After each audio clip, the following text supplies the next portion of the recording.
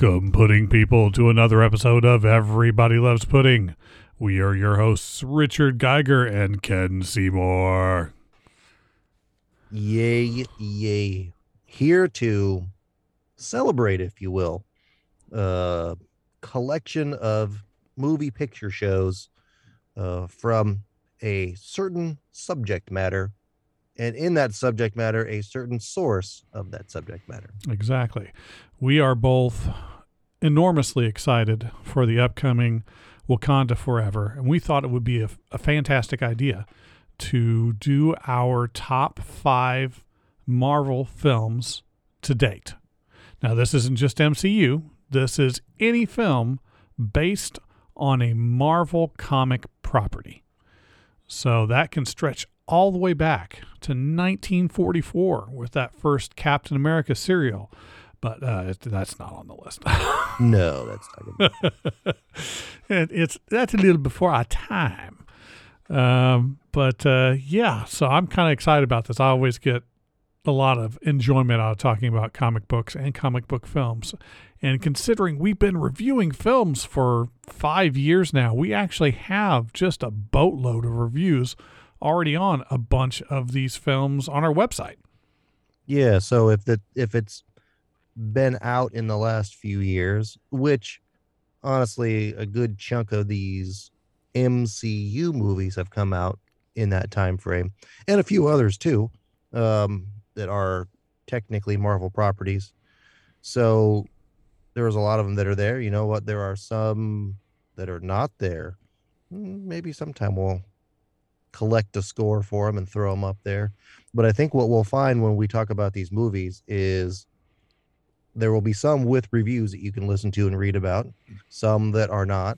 Some, at least for me, in discussing these movies, I'll definitely have some that we'll see on our reviews and our list that have high scores, but they're just not on this for, silly reasons, good reasons, no reason at all, because it's our list. We can choose how we want. That's right. The whole nature of being a consumer of this product is at any given time, our opinions can change. The reason that we really watch something can be different.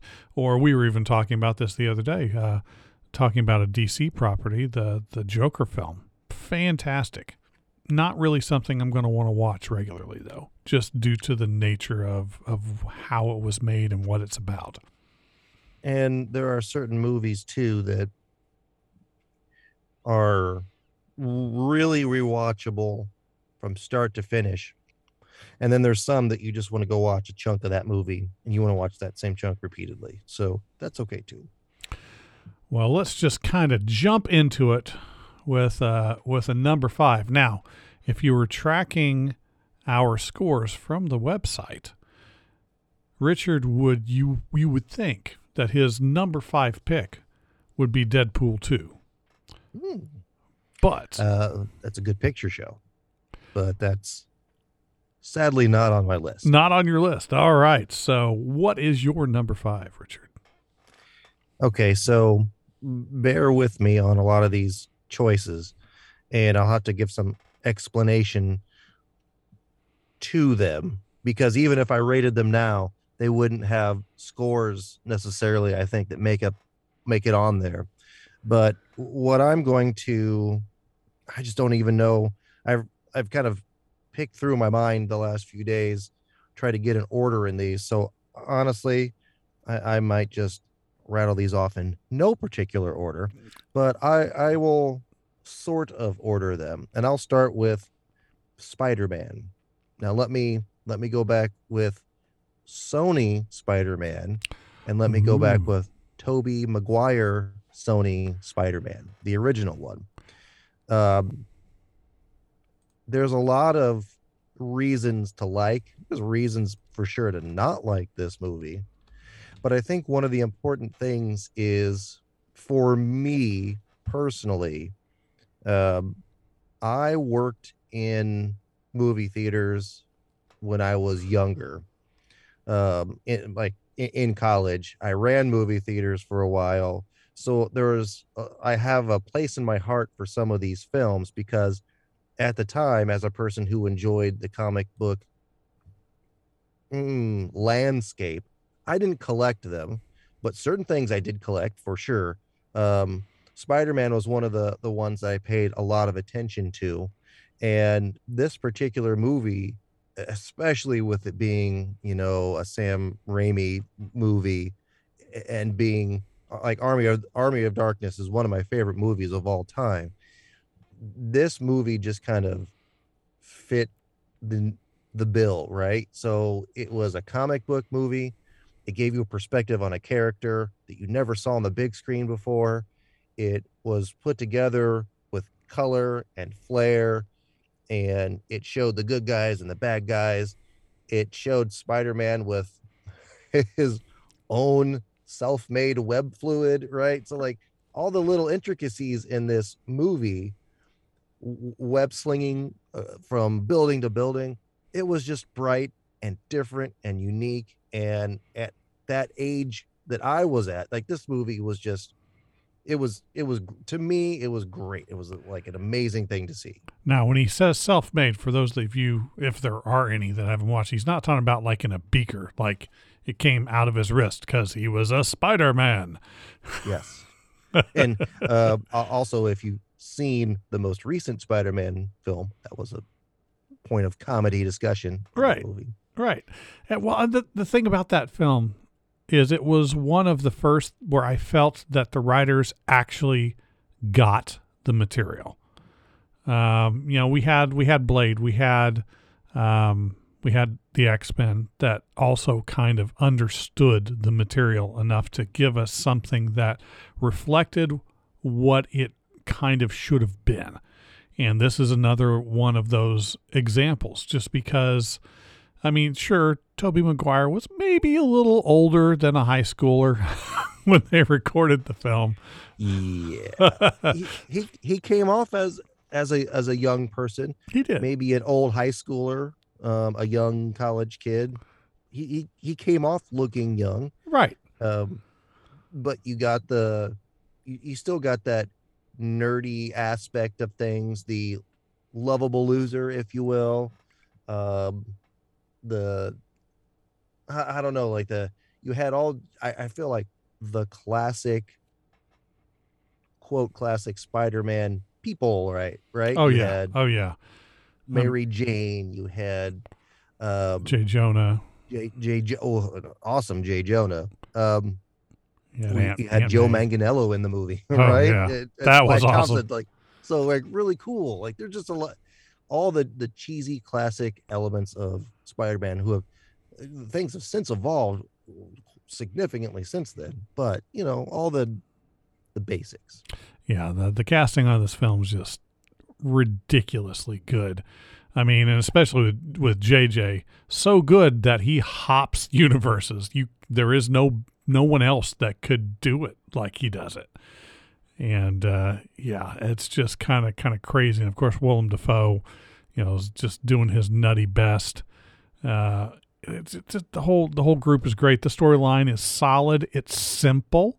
I mean, it's intended to be an origin story because at that point, not everybody was necessarily familiar with Spider-Man, which for those of us in the comic book industry seems like a crazy thing to say. But at that point, you needed the origin story.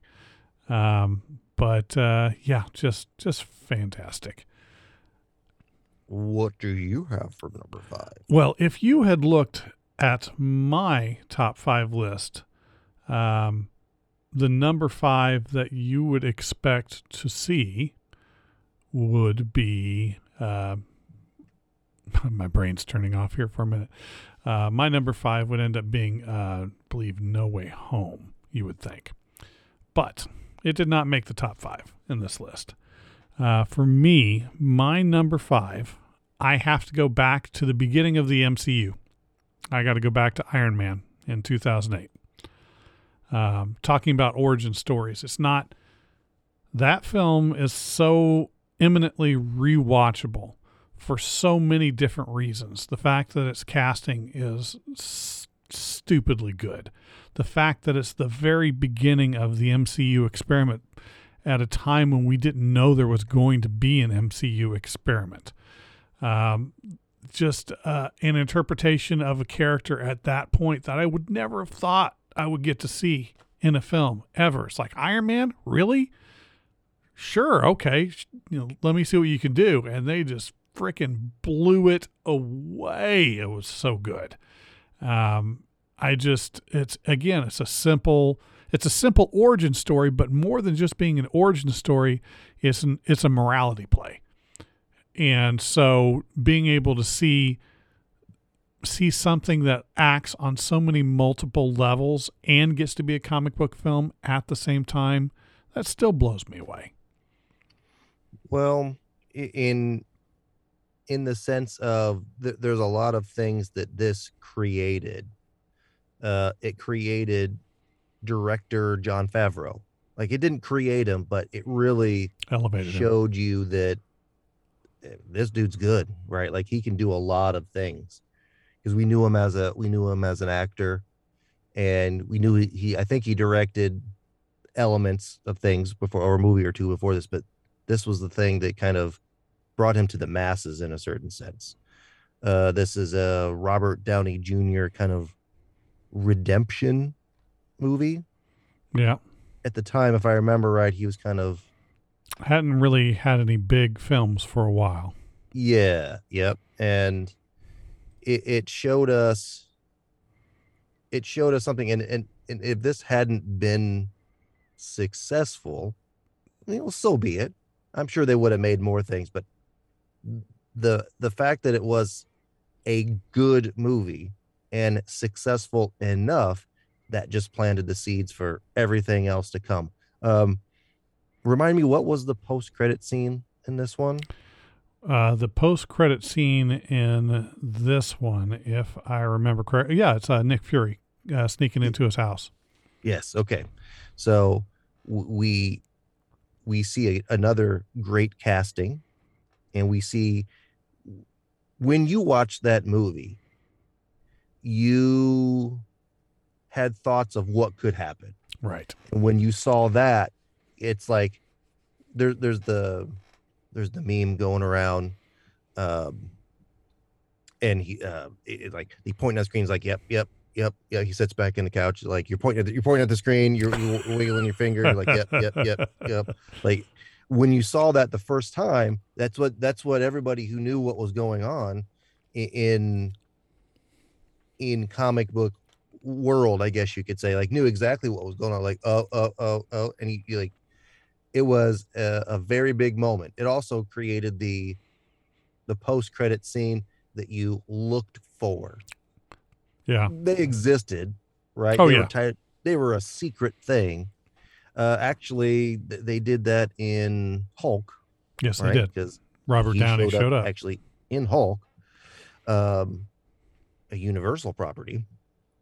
So it was just the thing that set so many stages, and it gave a presentation, and it told us, you know what, these are viable products. They are viable business entities. And of course, the look and the feel of everything was pretty darn slick too. Oh yeah, no doubt about that. Now, of course, it did start the tradition of the MCU favoring killing off the bad guy at the end of every single film, just about.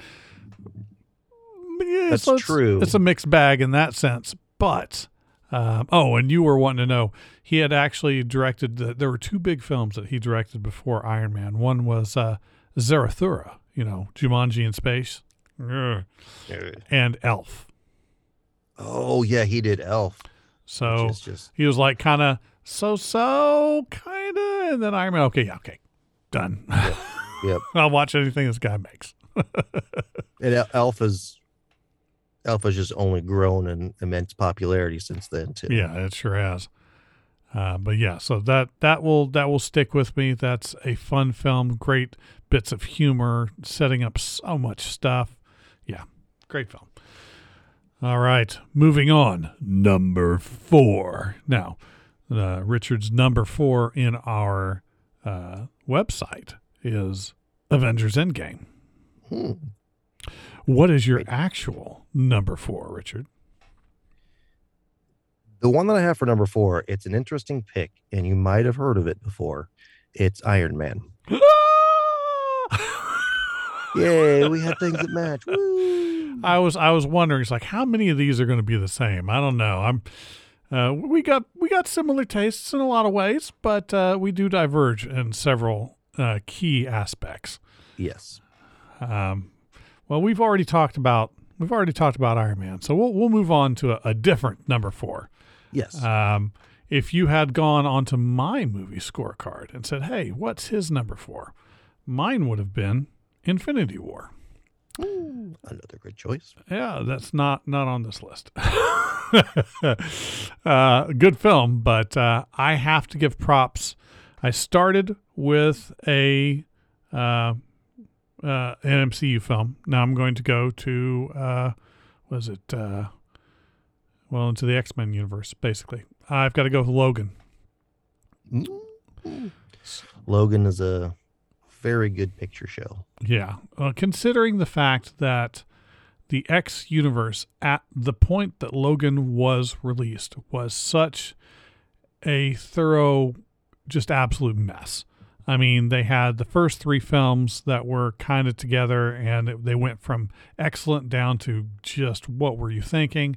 And then they did kind of a relaunch and did another 3 films, and they went from excellent down to what are you thinking? It seems to be a trend that was happening. So this just kind of on its own, taking the character that had been in all of those films and then basically recreating certain aspects of a really interesting comic storyline that they did kind of on their own. Old Man Logan, as it was called in the comics, allowed them to take the whole idea of an R-rated comic book film, but not making it R-rated for the purpose of just gore, but in order to tell a very serious story and to give depth to some of these comic book characters that you can't see it in a PG-13 or a PG film. It doesn't quite play because they're humans. They're gonna curse. There's going to be bad things that are going to happen, and it's going to be serious. So we need to be able to see that. Not only did they do it, they just again knocked it out of the park. It was fantastic. Well, for a character that's got a metal coated skeleton, and retractable claws, and is grumbly and angry a lot, how can you properly present that character in PG-13 form? Well, we saw that you can in a certain sense. It'll look good, but to truly present that character, you've got to give it the proper treatment. It's like the Deadpool movies, right? Mm-hmm. The Deadpool movies fit well in the R category, so it's only natural to put those 2 characters together. And luckily we're going to get that opportunity here in the future, but this was that one, I guess, view in a certain sense that you didn't often think of. You saw familiar faces, you saw new faces, you saw characters from different storylines in a certain sense. X-Men have all the I'll sidetrack here a bit. X-Men have so many cool storylines, so many cool characters and bad guys and universes and good guys and all these things, and they focus on the same few, and they've done the worst storyline, which is the Phoenix Saga. They've done it twice and failed both times. Yeah, so there's so many other cool things. I mean, one of the coolest bad guys is Mr. Sinister. And they've never touched him. You got a hint of it on, what was it? Days of Future Past. Mm-hmm. At the end, people came in from the Essex Corporation cleaning stuff up. You're like, yes, cool. Never touched on it.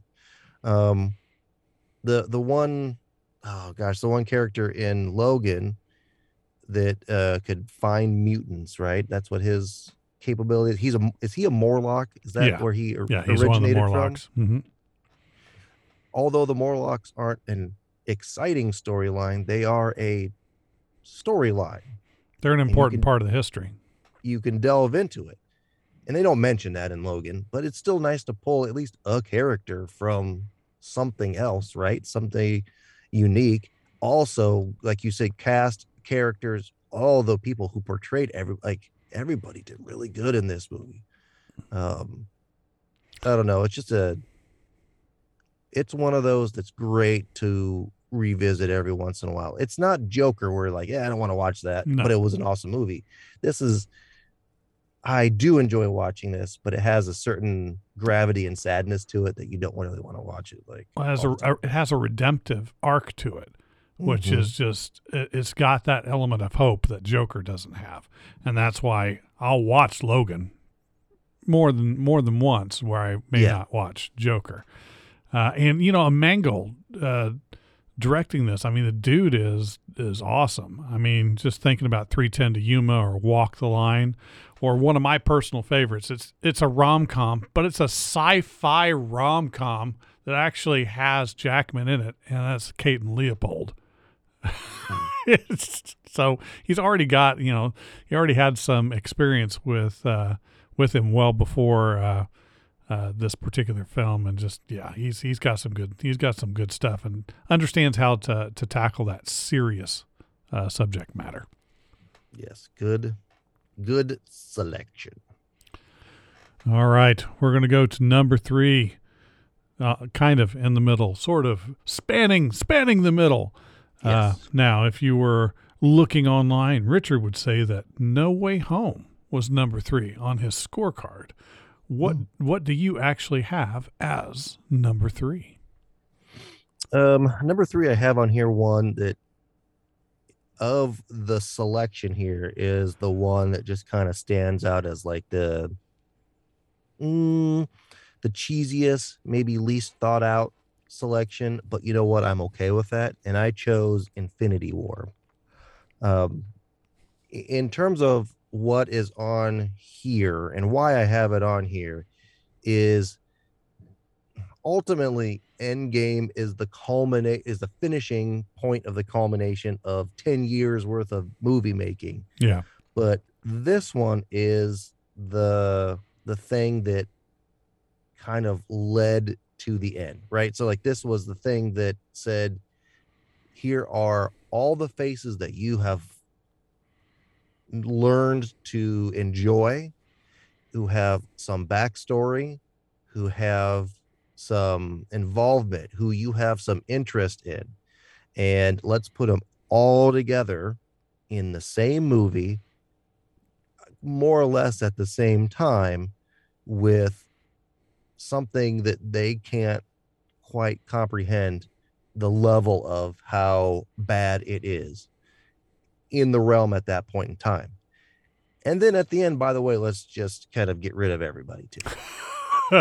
just Right. so yeah, you've got this actually listed as your number one best scored of what we've actually reviewed so far. Yep. But one of the things that I enjoyed the most, I'm not somebody that gets into Schadenfreude, but being in the theater and knowing how the storyline had to progress, if it's going to be a two-parter like they're saying it's going to be, Mhm. and the character that's the bad guy and what he's been putting together, I already know what's coming. Every comic book fan did. But there's so many non-comic book fans that were in the theater that once you get to the end, it is dead silent at the very end of the film. Yeah, nobody cheering like, yeah, he did it. But you had to know. Okay, so let's say you never read the comic book before. Like, you know there's going to be a resolution to this, but it still had the feeling of, oh man, we did all of this and we still lost, right? Yeah. We the thing about this particular movie that I think, when you look at something like Endgame, there's cool shots and there's these cool things that they do, and there's lots of elements that are just cool and fun. And you know, you get the battle, the 3-on-1 battle at the end, and you get the Avengers assemble. Like that whole sequence is stellar. But that's one.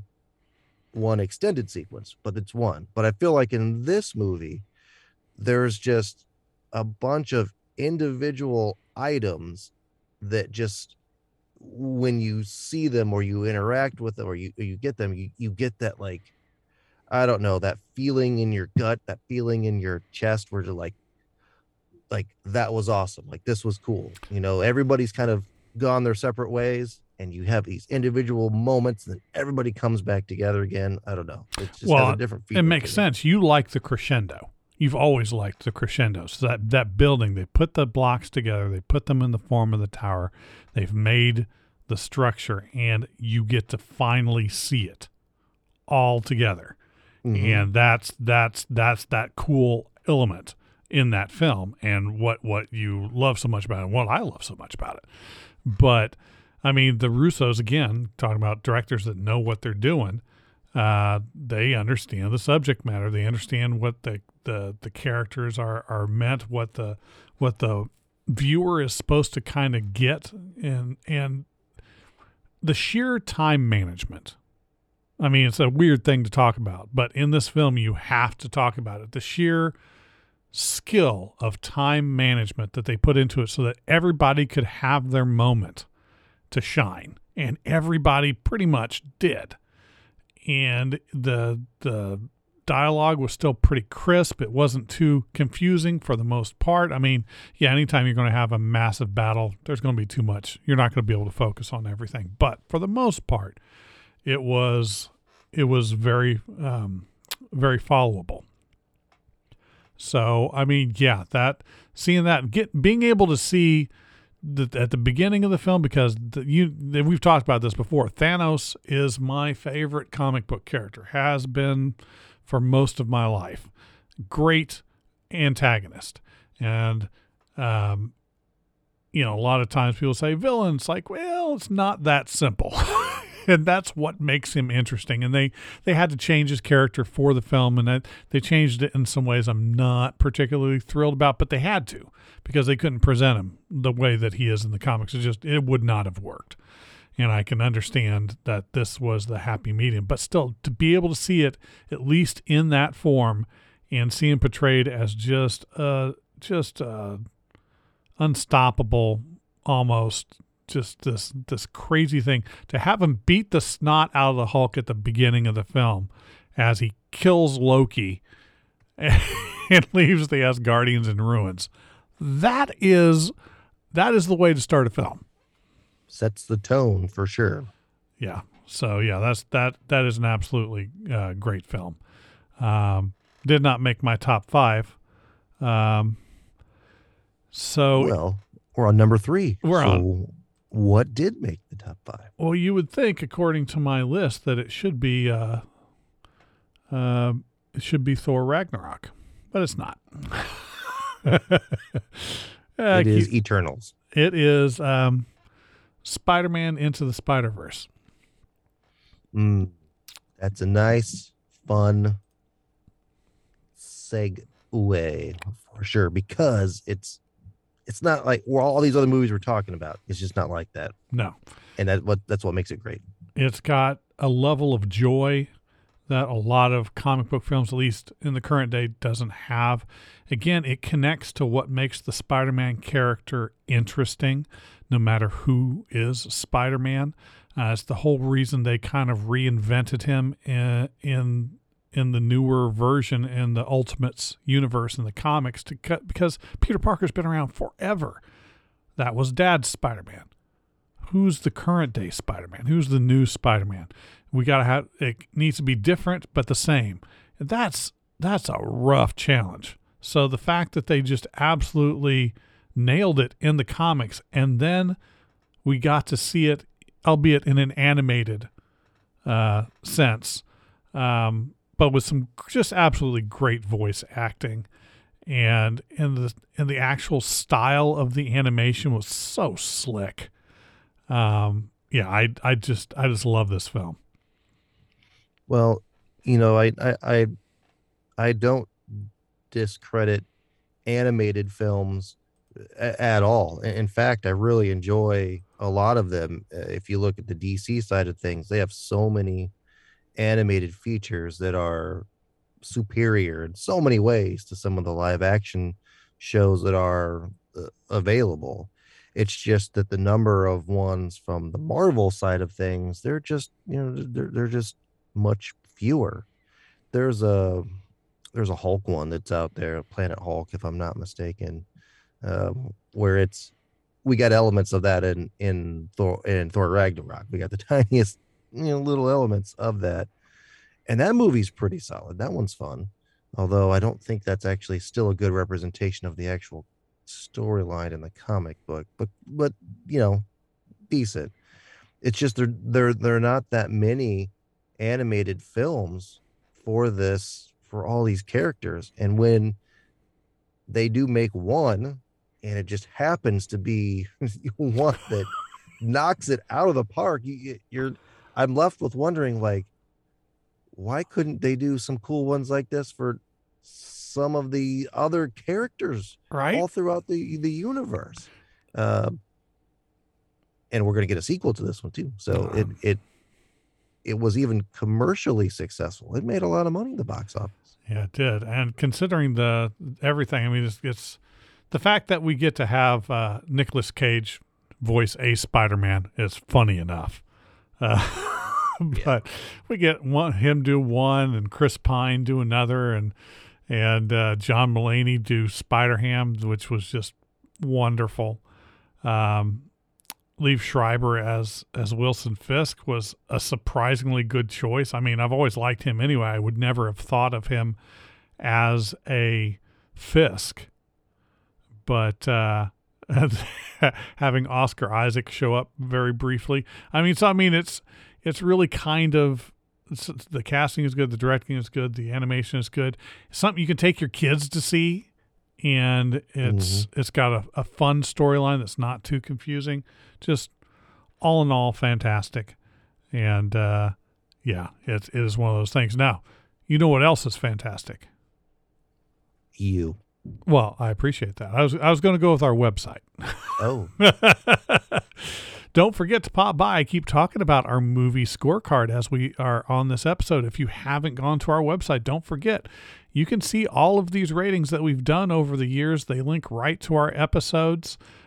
We have more than just that. We've got every episode quickly linked through the website, but also with a guest page that shows the guests that we've had, and sometimes multiple interviews that we've got going at any given time. We've got the pop culture death count, where you can find out how many people died in the story on screen in individual shows and or individual movies and show runnings, and the comic movie database. Every film based on a comic book or comic strip heading back to the late 1800s. I must admit, I'm still just a smidgen behind on that. Got a couple more to add in there, but hopefully by the time this airs, I'll actually be completely caught up again. Well, it's a lot of work, and you put a lot of work into it, and there's a lot of things and people and places, and things change and things get updated. So Yep. It is a great resource if you do enjoy the subject material that we're talking about. It's a great, concise source of all that information. All right, we're trucking along. We're making our way towards the end. We are at the penultimate entry on our top 5 lists, the number 2, which, if you look at Richard's rankings, should be Thor Ragnarok. But what is your number 2?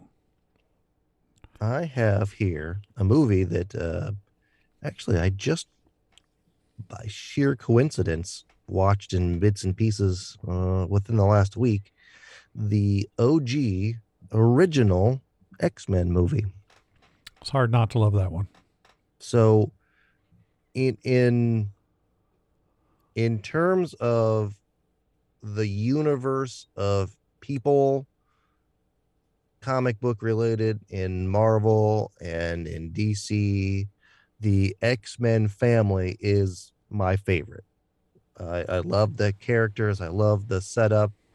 I love the storylines. I love the types of people that they have. It really, it comes down to this set of people who in it kind of fall it kind of mirrors today's world in a certain sense. Today it's the mutants, right, Mm-hmm. who Yeah. are viewed as a in many realms they're viewed as a threat to your safety, a threat to your society. So then they become outcasts. But the X-Men, who are an outcast, who are, shunned by society in a certain sense, are actually there to protect society from anything that they can protect them from, including other mutants that are the bad guys. And some of the X-Men's biggest foes are mutants that think that they are the superior species, if you will. And they think that they should be the ones controlling things and they shouldn't live in fear from persecution. And there's just so many storylines that take you through different mutants and different planets and different universes. And shoot, they've got one which I hope in some form or fashion we'll see in our lifetime, a big fat blob of a dude that controls a TV station effectively, who has a almost like a spider like platform that he blobs around on and sits on, that just it's the dumbest funnest creature character in the universe, because it's so absurd, Yep. but it's funny. I don't know, it's hard to explain. And Mojo. Mojo, yeah. And there's, like I said, there's Mr. Sinister. There's all I mean, Lalandra, like we're talking about stuff all the way across the universe, which introduce some crazy, stupid, powerful characters. But it's all contained in the X-Men universe. And we've touched so very little on some of the main characters and their storylines that I feel like we're around the corner here. We're really going to see something big in the Marvel universe when it comes to the X-Men. And this movie kind of told us, hey, you know what? It's possible. It's possible. It's possible. We got our first look at characters like Wolverine, portrayed by a person that we'd really never heard of before, who is from Australia. And you're like, well, that can't work, right? Like that can't work. There is uh, a WWE actor in the show. Then you have these two big name, like high up, classically trained actors portraying comic book characters. Like Yeah. that it's just a big push for what could be in movie land, and it just happened to be with my favorite family of characters. Yeah. The X Men definitely had a larger fan base from our within about a 10-year to 15-year span of our age range. I was Yeah. like the odd man out, not being one of the big X-Men people. It's like, oh yeah, X-Men are cool, but the Avengers are better. So I'd have that argument a lot. It's like, I know I just talked about this, but there's like a line of 3 or 4 people that are all saying X-Men. Nobody else is lining up behind me saying Avengers. Yeah, well, I'll I'll deal with it. And I never, one of my when I grew up, one of my good friends collected all the Iron Man comic books, and on TV there was an Iron Man cartoon actually when we were younger. But my age range was the X-Men cartoon that was on, Oh yeah. also the Spider-Man cartoon that was on too. So in terms of television shows or what was on media, not in print, those were some of the bigger influences that I had when I collected football cards and baseball cards, hockey cards. Actually, there were Marvel comic book cards too, so you could buy them just like you could any of the other things. And I always look forward to opening those packs and getting all the X-Men characters so that I could have them and complete the set and that type of stuff. When the movie came out, once again, I worked in the movie theater. I was just a scrub, but they gave us the power and the money to promote this movie. And we did little cutouts. We went and bought plywood. We did little cutouts, and we stuck them on the top of the movie theater building, and then so that it looked like little shadows of the characters as you drove up to it. The Cyclops character, we actually put a red light in the visor, and it was plugged in, so it was always turned on. Several planes went down. Yeah, it was pretty funny actually, but there was things that we did on inside. I know the person I was doing it with, he spoke to one of the local radio stations to get a promotion. The radio station came out to the theater and did like a live show from the theater when the movie came out. So to us, it was a big deal. Side note from that, they gave us a couple of free tickets, and we got to go to the Chicago Motor Speedway and see a concert that featured Metallica and Stone Temple Pilots and Kid Rock. It was pretty dope. That's pretty sweet. So all this fun as a a young college kid was just for a movie about comic book characters. So it holds a special place in my heart. Definitely. So my number 2, if you looked at the list, Spider-Verse would have been what you would expect in my number 2. I've already talked about that as number 3. But my actual number 2 is what you would see as my number 1, and that is Avengers Endgame. Going back to the Russo brothers and the culmination of what we were talking about with Infinity War earlier. Now, this is where we see some of the differences between our personalities a little bit, and some of the reasons I think that you enjoy the first film more and I enjoy the second film more, because character is more important to me. Character growth, character development, story breakdown, and that's really what happened. I mean, the second film, it was the heist, the time heist. It's like, well, yeah, and that was fun, but it was seeing the psychological impact of what happened in the previous film hit everyone on the planet in the second film. That to me is the meat, and just that internal, that little round table that I believe it was Captain America was talking about, the people that were lost, and seeing the writers and artists that were involved with the original comics in that little get together. Just that was awesome. One of the Russo brothers in there too. Right? Yes. Yeah. And just showing again, it's a little wink, a little nod that they understand. They understand the source material, and they want to take it in an interesting and new direction. And just being able to see the impact that it has. And again, you're talking about the Avengers Assemble scene. Now you say, well, it's just one fight. Yeah, the second half of the film.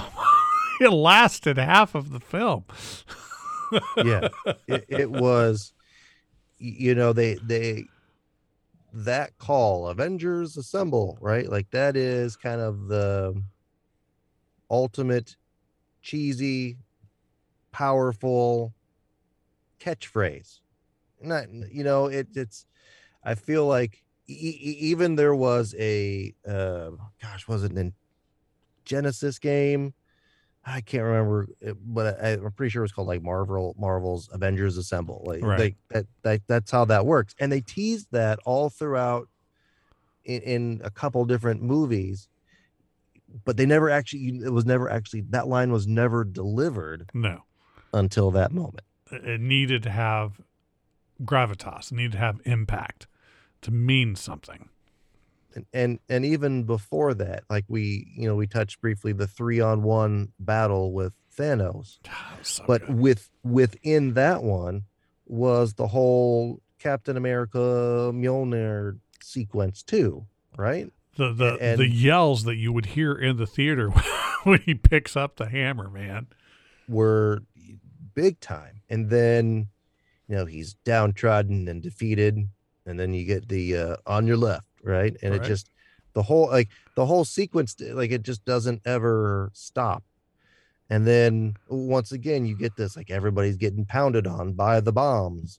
and then all of a sudden the bombs stop, and you're like, what's happening? Like, riding in from seemingly nowhere comes Captain Marvel to just annihilate everything. So you had all these like, oh no, oh yes, oh no, oh yes, all in a gigantic sequence that encompassed the whole thing. And you're right about the heist.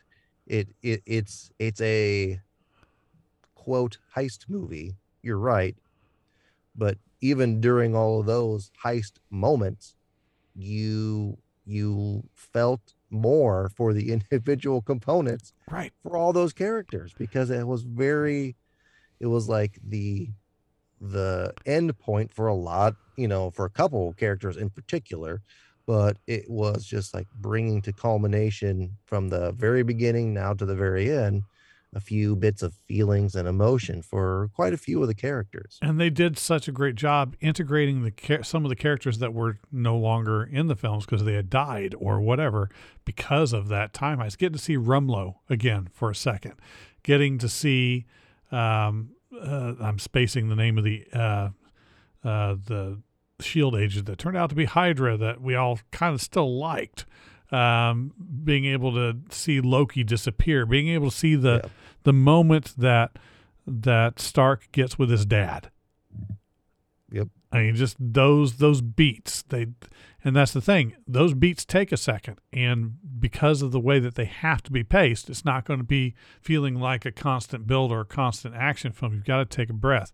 You got to take a moment. This is what is important. This is what is important. Okay, now let's fight. And it's just I love it. Yep. The whole thing is just the almost, if you will, the crowning moment at the time for all that they had worked for. Now, we are going to have a couple of honorable mentions. I know Richard had a couple, and I've got a couple. What do you feel you kind of wanted to just kind of briefly mention that couldn't quite fit in the top five? So for me, I have a couple of them that were already mentioned to an extent. I have Endgame as an honorable mention. For me, I have the No Way Home as an honorable mention. Just integrating all the other Sony Spider-Man films in such a way, and I touched on this on the review, presenting the Green Goblin character as just like tough, mentally having the two personalities, but like not being a pushover, being tough. And then one movie in particular holds a special place in the MCU that I feel like kind of gets passed over a little bit, and that's the original Captain America film.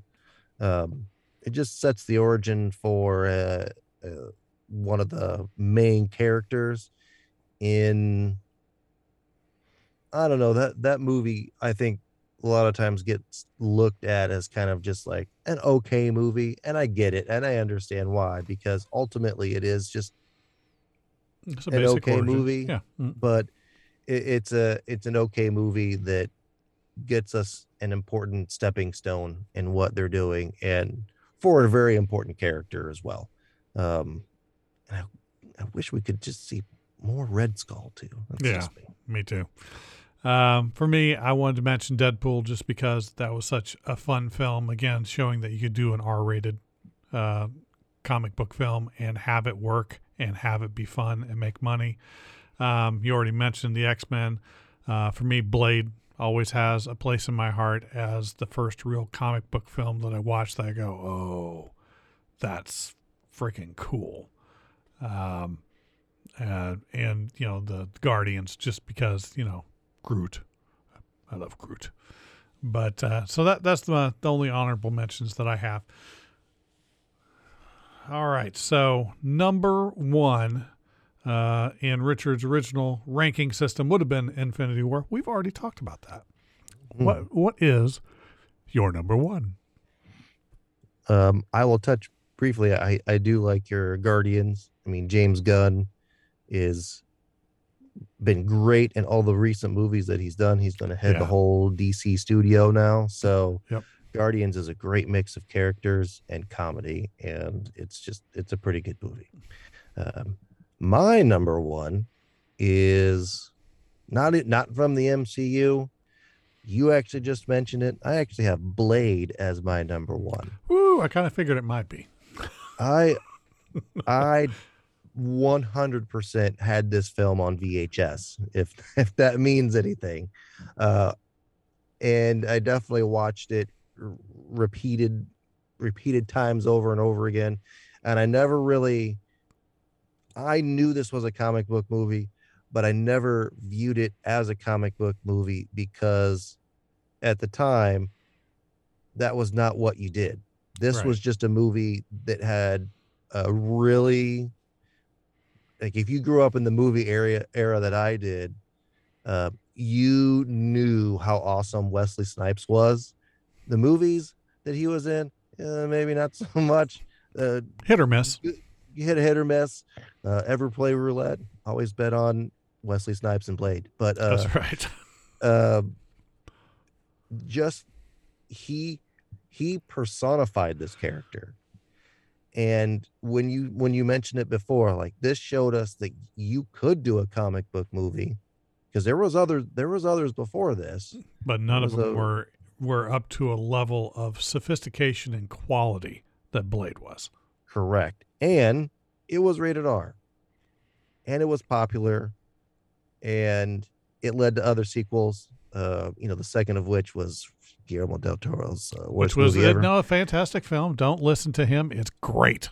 You had it went to the third one, which we saw Ryan Reynolds in. So he's been in a lot of miscellaneous comic properties. Yeah, yes. Is he going to be is he going to show up as Hannibal again later on? I don't know. That'd be funny if he did. But this particular movie has, like, the Wesley Snipes is just the tippity top. Like, if you think through all the MCU stuff and all the characters, you got Robert Downey Jr. is Iron Man, and the other characters are great as their role, but you really see and you feel Robert Downey Jr. as the Iron Man character, Yeah, there's right? Like, nobody else that could do it better. no one else. And I kind of feel that Wesley Snipes as Blade is kind of that thing too. And we'll see going forward, because this was such a long time ago. This was what, late 90s, right? Mid 90s, late Right. 90s, early 90s, somewhere in the 90s. So we're talking like 30 years ago. So Mahershala Ali's got a lot to live up to, but you know what? He's It great. was such a long time ago. 98. That who knows what the new Blade character is going to be. But this movie, just the sword that he had, The outfit. the sunglasses, he was great with his martial arts. Like, he could move, and they filmed it in such a way that even if we felt that he wasn't good at doing the moves, like he wasn't trained good enough or whatever, that never came across in the movie, right? We always felt like he was athletic and strong, and he represented that character well. Stephen Dorff, on the other hand, he was great. The sword fighting scene at the end is just him just swinging the thing around, but they just did it in such a fast speed that gave the visualization that he knew what he was doing. But he played a great bad guy. He did. So I don't know. There's, like I said, this movie just kind of showed us what a really cool subject matter could, if it could be presented well, and even if it's R, doesn't matter, that it's going to be successful. So how good this film is, I think in a lot of ways is summed up by the fact that La Magra at the end is stupid. I mean, it's amazing to the point where you get, he's gotten his power, and that's it. It doesn't matter. Let me shoot you with some syringes and you're going to be dead. Right. And it doesn't matter. because Yep. the whole film up until that point had been so good. It's like they could have just paraded a few dogs from a dog show, ended with a different movie end. You have no idea what's going on. It's like, is this the end of Titanic? Okay, well, that's fine. Because the rest of it was awesome. It Yeah. just didn't matter. Yeah, that's just I don't know. We're old enough, and that movie is old enough that I feel like if you've never seen the movie now and you're younger, you're gonna be like, yeah, that movie's okay. I get don't it. I know. I understand. think But it ages pretty well. yeah, it's There's not a lot of technology that you have to keep up with. There's a little bit in terms of phones, but that's it, really. Because the crux of it isn't technological. It's mystical. So mystical. it doesn't matter. And for the most part, CGI was not a huge part of the film until the ending where it was stupid.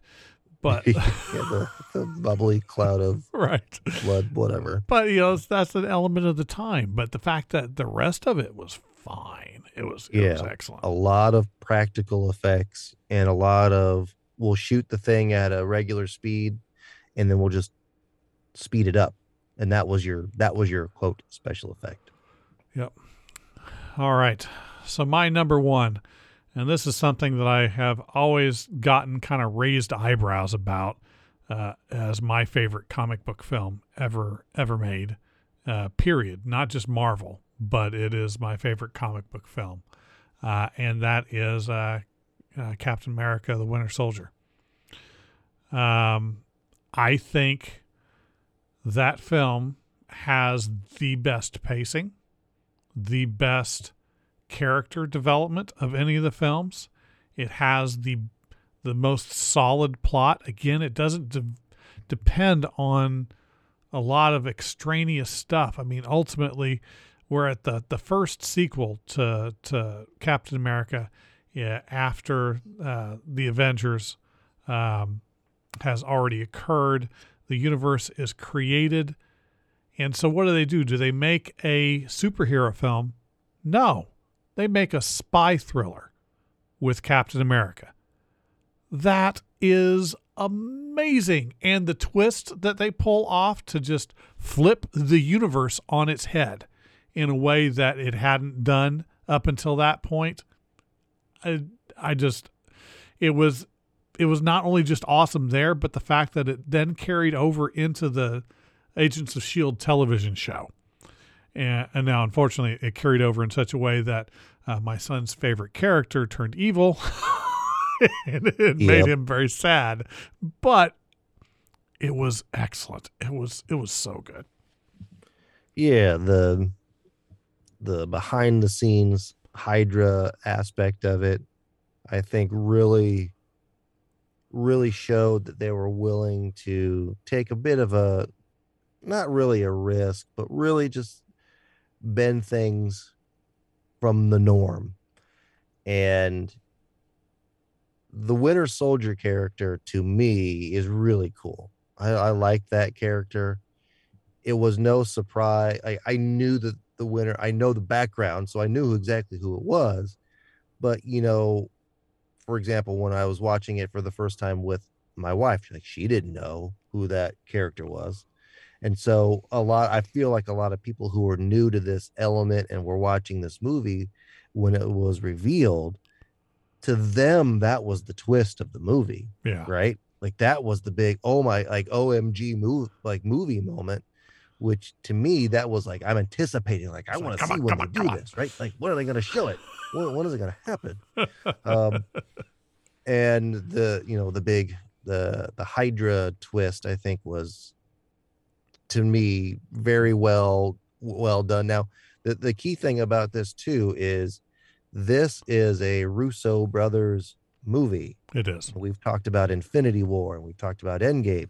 Russo brothers. So like obviously there's a key connection here with a set of directors that get the material and know how to do pacing and timing, like you mentioned, and know how to present just a good product within the confines that they were given.